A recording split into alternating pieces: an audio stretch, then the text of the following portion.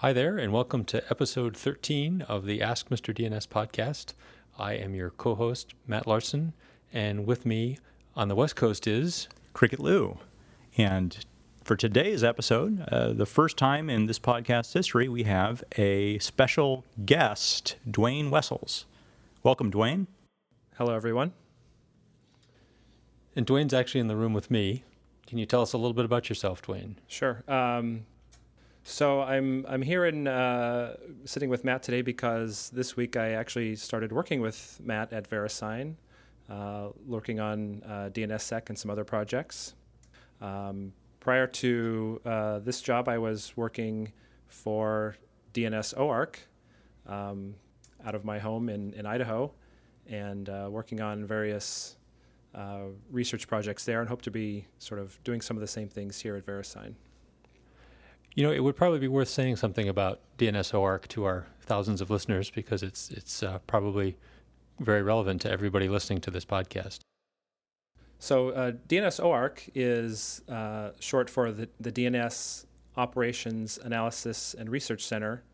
This is a nonprofit organization started about 5 years ago to bring DNS operators, researchers, and others together in a forum where they can share information with each other and learn from each other.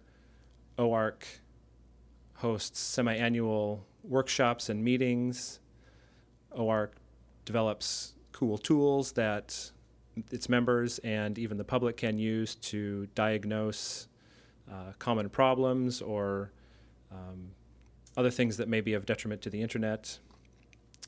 And if anyone out there happens to be interested in OARC membership, we encourage you to go to the website, which is www.dns-oarc.net. Yeah, OARC is really filling a void because before OARC, there really was no place for just DNS people to gather for operational exchange. There's Nanog, but that's really more for ISPs and for down lower in the protocol stack, at the routing level. But from a DNS perspective, until OARC, there really wasn't a place. Yeah, I mean, people tended to use the bind users mailing list for that sort of thing in lieu of a better forum. And now there is the DNS operations mailing list, which sort of takes some of that load away, I guess. Yeah, DNS-operations at DNS-OARC.net, I guess. Lots of dashes. Lots of dashes, yeah. All right. Well, let's answer some questions. We're gonna try for 3 questions tonight. That's 1 question per person on the podcast. Duane, do you want to read the first question as our guest? I'll do my best. Doesn't he have to pull it out of the mail bag? I forgot the mailbag. Yes. Okay. Yes. I've just opened the mailbag for Duane to read from. Oh, there's the mailbag. There it is. Okay. The first question is from Christoph Kluenter, who says, "Dear Mr. DNS, today I found a question which Google couldn't answer. My God. I'm wondering how one can create an IPv6 only domain. If I understand correctly, it is not allowed to have an NS record point to a host name with only quad A records. Is this correct? Does the authoritative name server for a zone need to have an IPv4 address?" All right. Well, speaking of the DNS operations mailing list, this very topic just came up, 2 weeks ago, thereabouts? I think it came up 2 weeks ago, but I think it was a follow-up from actually quite a while ago. You're thinking of the thread about gtld.biz. Is it G or is it J? I think it's J. J. Yeah, j.gtld.biz.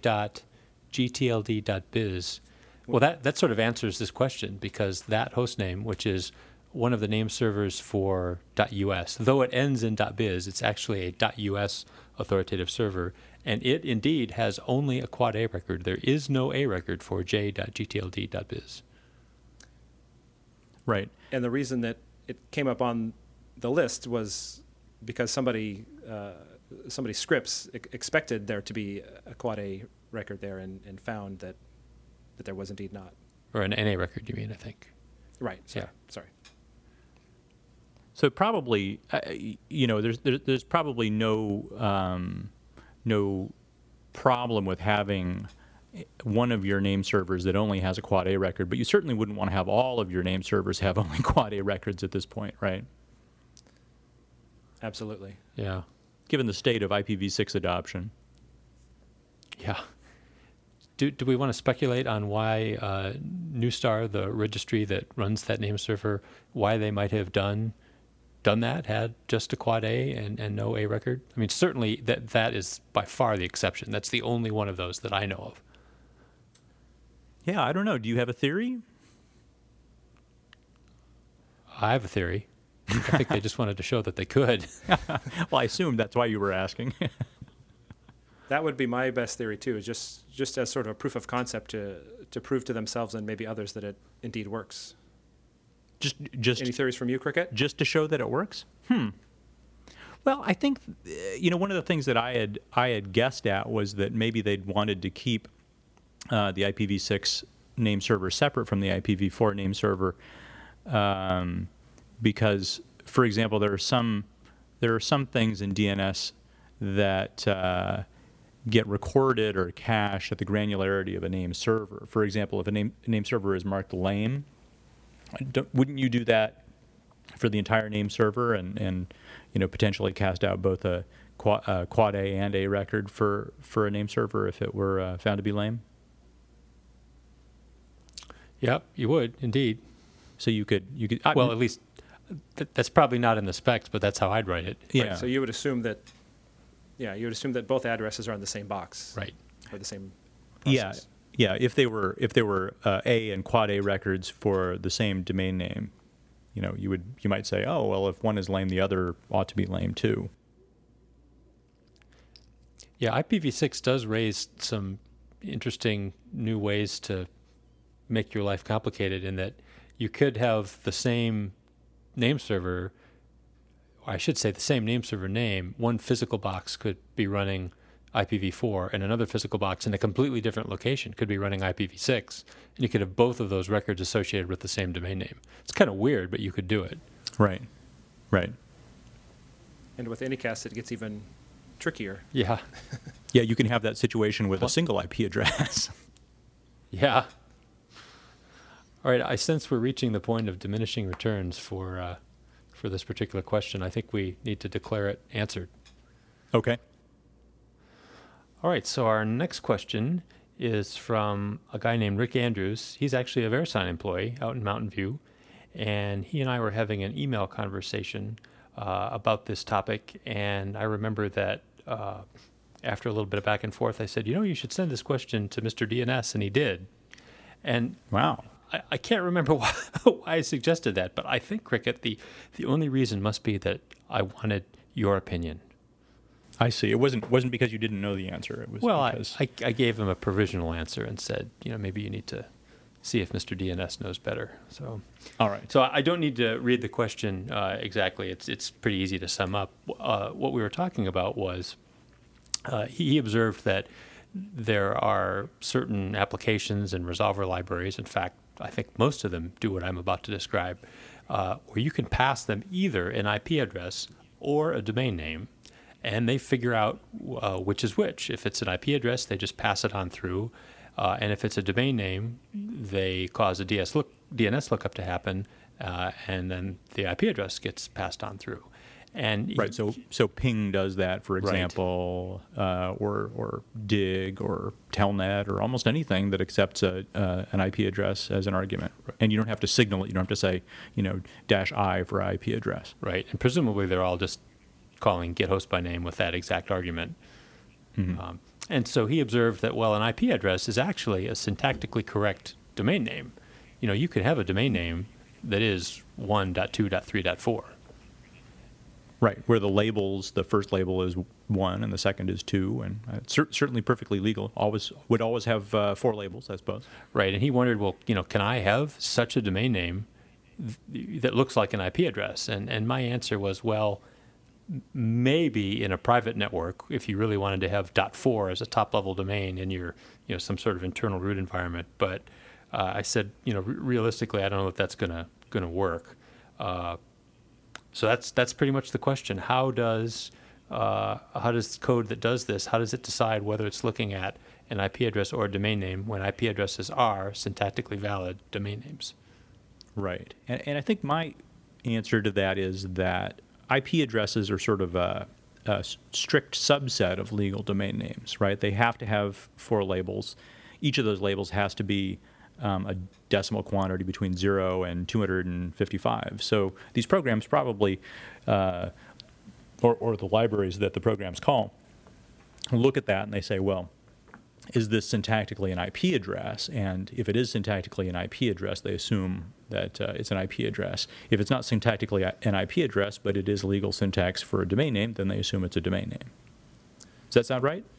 It does. On the other hand, from some of the research that I've done, we know for sure that there are programs and applications that do not get this right, and they in fact will issue queries for names that are IP addresses. And in some of the papers that we've written, we call these A for A queries, because the query type is A and the query name is an IPv4 address. And if my memory is correct, it's when we looked at packets from the root servers, this was something like 2 to 3% of all the queries that we saw. Right. That's remarkable. That's a lot of misbehaving clients out there on the internet. Absolutely. I remember that paper. Is that called, wow, that's a lot of packets? Is that the name of that paper? I think, yeah. I think at the time, well, to me it was a lot of packets anyway, but that is one of the papers that talks about this. Yeah, that same paper, I remember reading that and being really fascinated by the results. That's the one that you wrote with Casey Claffey and Evie Nemeth, right? Definitely Casey. I don't know if Evie actually got her name on that paper, but that same group. Yeah. But you found that there was some absolutely startling percentage of traffic that was received by the root name server you were analyzing. Something like 98% of it was basically junk, right? It was queries like the ones you described and other sort of useless queries. Yeah, so the upshot of that paper was that, in fact, something only like 2% of the queries that we saw had any legitimate reason to be there. The biggest category of our junk queries turned out to be repeated queries, which is to say the query name was the same, the query type was the same, and the client's source address was the same. I think that was something like 50% of all the queries. Wow. I can absolutely believe that, because when we look at the .com and .net authoritative name servers, we see very similar traffic. We see an awful lot of packets that come in that are just clearly duplicate, repeated queries. In fact, so many that we've decided to instrument our bespoke monitoring software to display those, so we can see how many at a given time, and it's a significant percentage of the total query load. So Rick's question makes me think of another question, which is in IPv6, they don't use dots, right? They use colons, and is this one of the reasons why? I don't know. I don't know either. I suppose there would be some advantages to having an IP address syntactically discrete from a host name, domain name. Yeah, maybe we'll have to come up with a new category in our research, A for quad A query type or something like that. Yeah. And can you come up with a domain name that's actually syntactically legal IPv6 address? The infamous dead beef domain name. A challenge for your listeners, I believe. Yeah. Well, shall we go on and talk about the next question? Sure. So our third question comes from Rainer Duffner, and he writes, "Hi, Mr. DNS. Recently, I changed the IP of a server and watched the access log, mainly for my own hits while testing it. To my surprise, no more than 5 minutes after I had changed the records with a TTL of 1 day, the Google bot came visiting and spidered some pages." So what he's saying is that Google came along and indexed some of his web server's content. Is that a coincidence? Can Google get notified by my name server about changes in a zone? I saw the behavior once before when we had a server under attack. After changing the IPs, it took only a couple of minutes for the attackers to change their target. But in that case, I can imagine the attacker querying the DNS constantly for that particular zone. But Google can't possibly do that, right? Well, that's an interesting question, isn't it? That's an excellent question. Yeah. I think that the first part of our answer ought to be that his authoritative name servers don't tell Google's name servers anything. They don't really have any mechanism for notifying Google's recursive name servers of a change to the IP address of his web server. I think we can agree on that, right? Agreed. Although I think some people would like to have that functionality. Right. And in fact, I remember that Ultra DNS has started doing something similar to that. They have a new service where they're using Amazon's EC squared or EC2 service to sort of publish a list of domain names and record types that they've changed on their authoritative name servers, and providers of recursive name service can subscribe to those changes and then automatically invalidate those records out of their caches if they're able to do that. Interesting. Yeah. Well, how would you do that, though? How would you do that? Yeah, I mean, not if you're running bind, right? There's no hooks into bind to do that. Yeah, there's RNDC flush. Oh, you could just script it and do a flush on a domain by domain You could. basis. It's kind of hacky, but you could RNDC flush, and you can flush a given domain name. I don't know that you can get a specific RR set, but you can flush all of the records attached to a particular domain name. So was it coincidence then that Google happened to come along and index his web server? Was he just towards the very, very end of his one-day TTL, or is there something larger afoot? I think coincidence is a possibility, but the conspiracy theory side of me thinks of something like the Google toolbar. Perhaps in his browser, while he switched over his IP address, he was browsing to a site, and if he has something like Google toolbar installed, maybe that sent something back to their headquarters to say that, hey, there's this name on this address, maybe you should index it sometime. Yeah, or maybe the Google Street View car was driving by and noticed that he was typing. Oh yeah, a new feature of their cameras. Yeah. Oh, it'd be like Hal. It'd be like Hal in 2001. Instead of reading his lips, it looked at his fingers to see what keys he was typing. I remember that. I remember that Hal was reading. Was it Keir Delay's lips or was it somebody else? I don't even remember. Both of them. David Bowman and Frank Poole were climbed into the pod.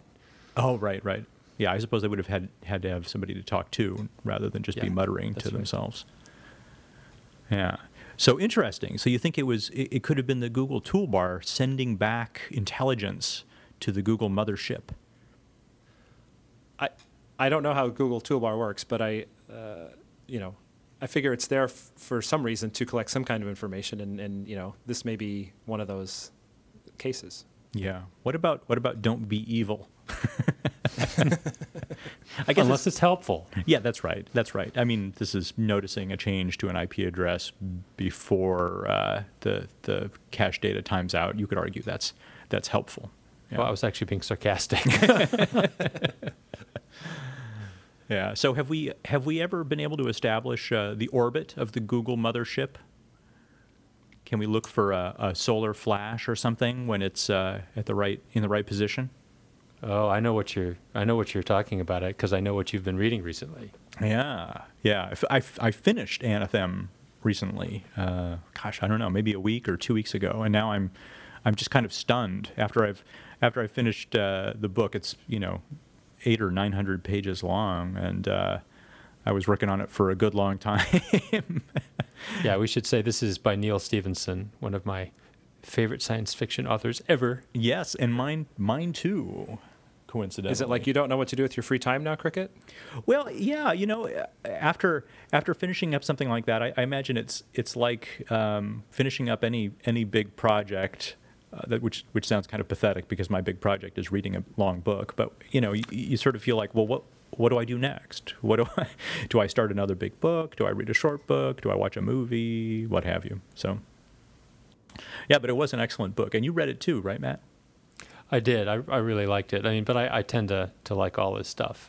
It definitely takes a little patience. It's on this planet that's like Earth but not Earth, and there are all these made-up words, not a lot of made-up words, but some, and different historical figures that, so you kind of have to sort of keep this translation table in your head of, oh yeah, this thing in Anathem means this thing in the real world. But I think it's worth it for the book. Yeah, I found it really entertaining, and I was really impressed at the way that Stephenson was able to come up with new words for things that were not the same as, but sort of hearkened to related English words. The etymology, you could imagine, was plausible.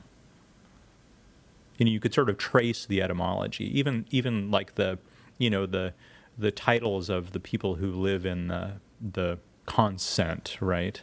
The fras and the sirs. Well, fra is sort of like friar, sort of like the fra in fraternity, sort of like brother, and sir is kind of like sorority or sister.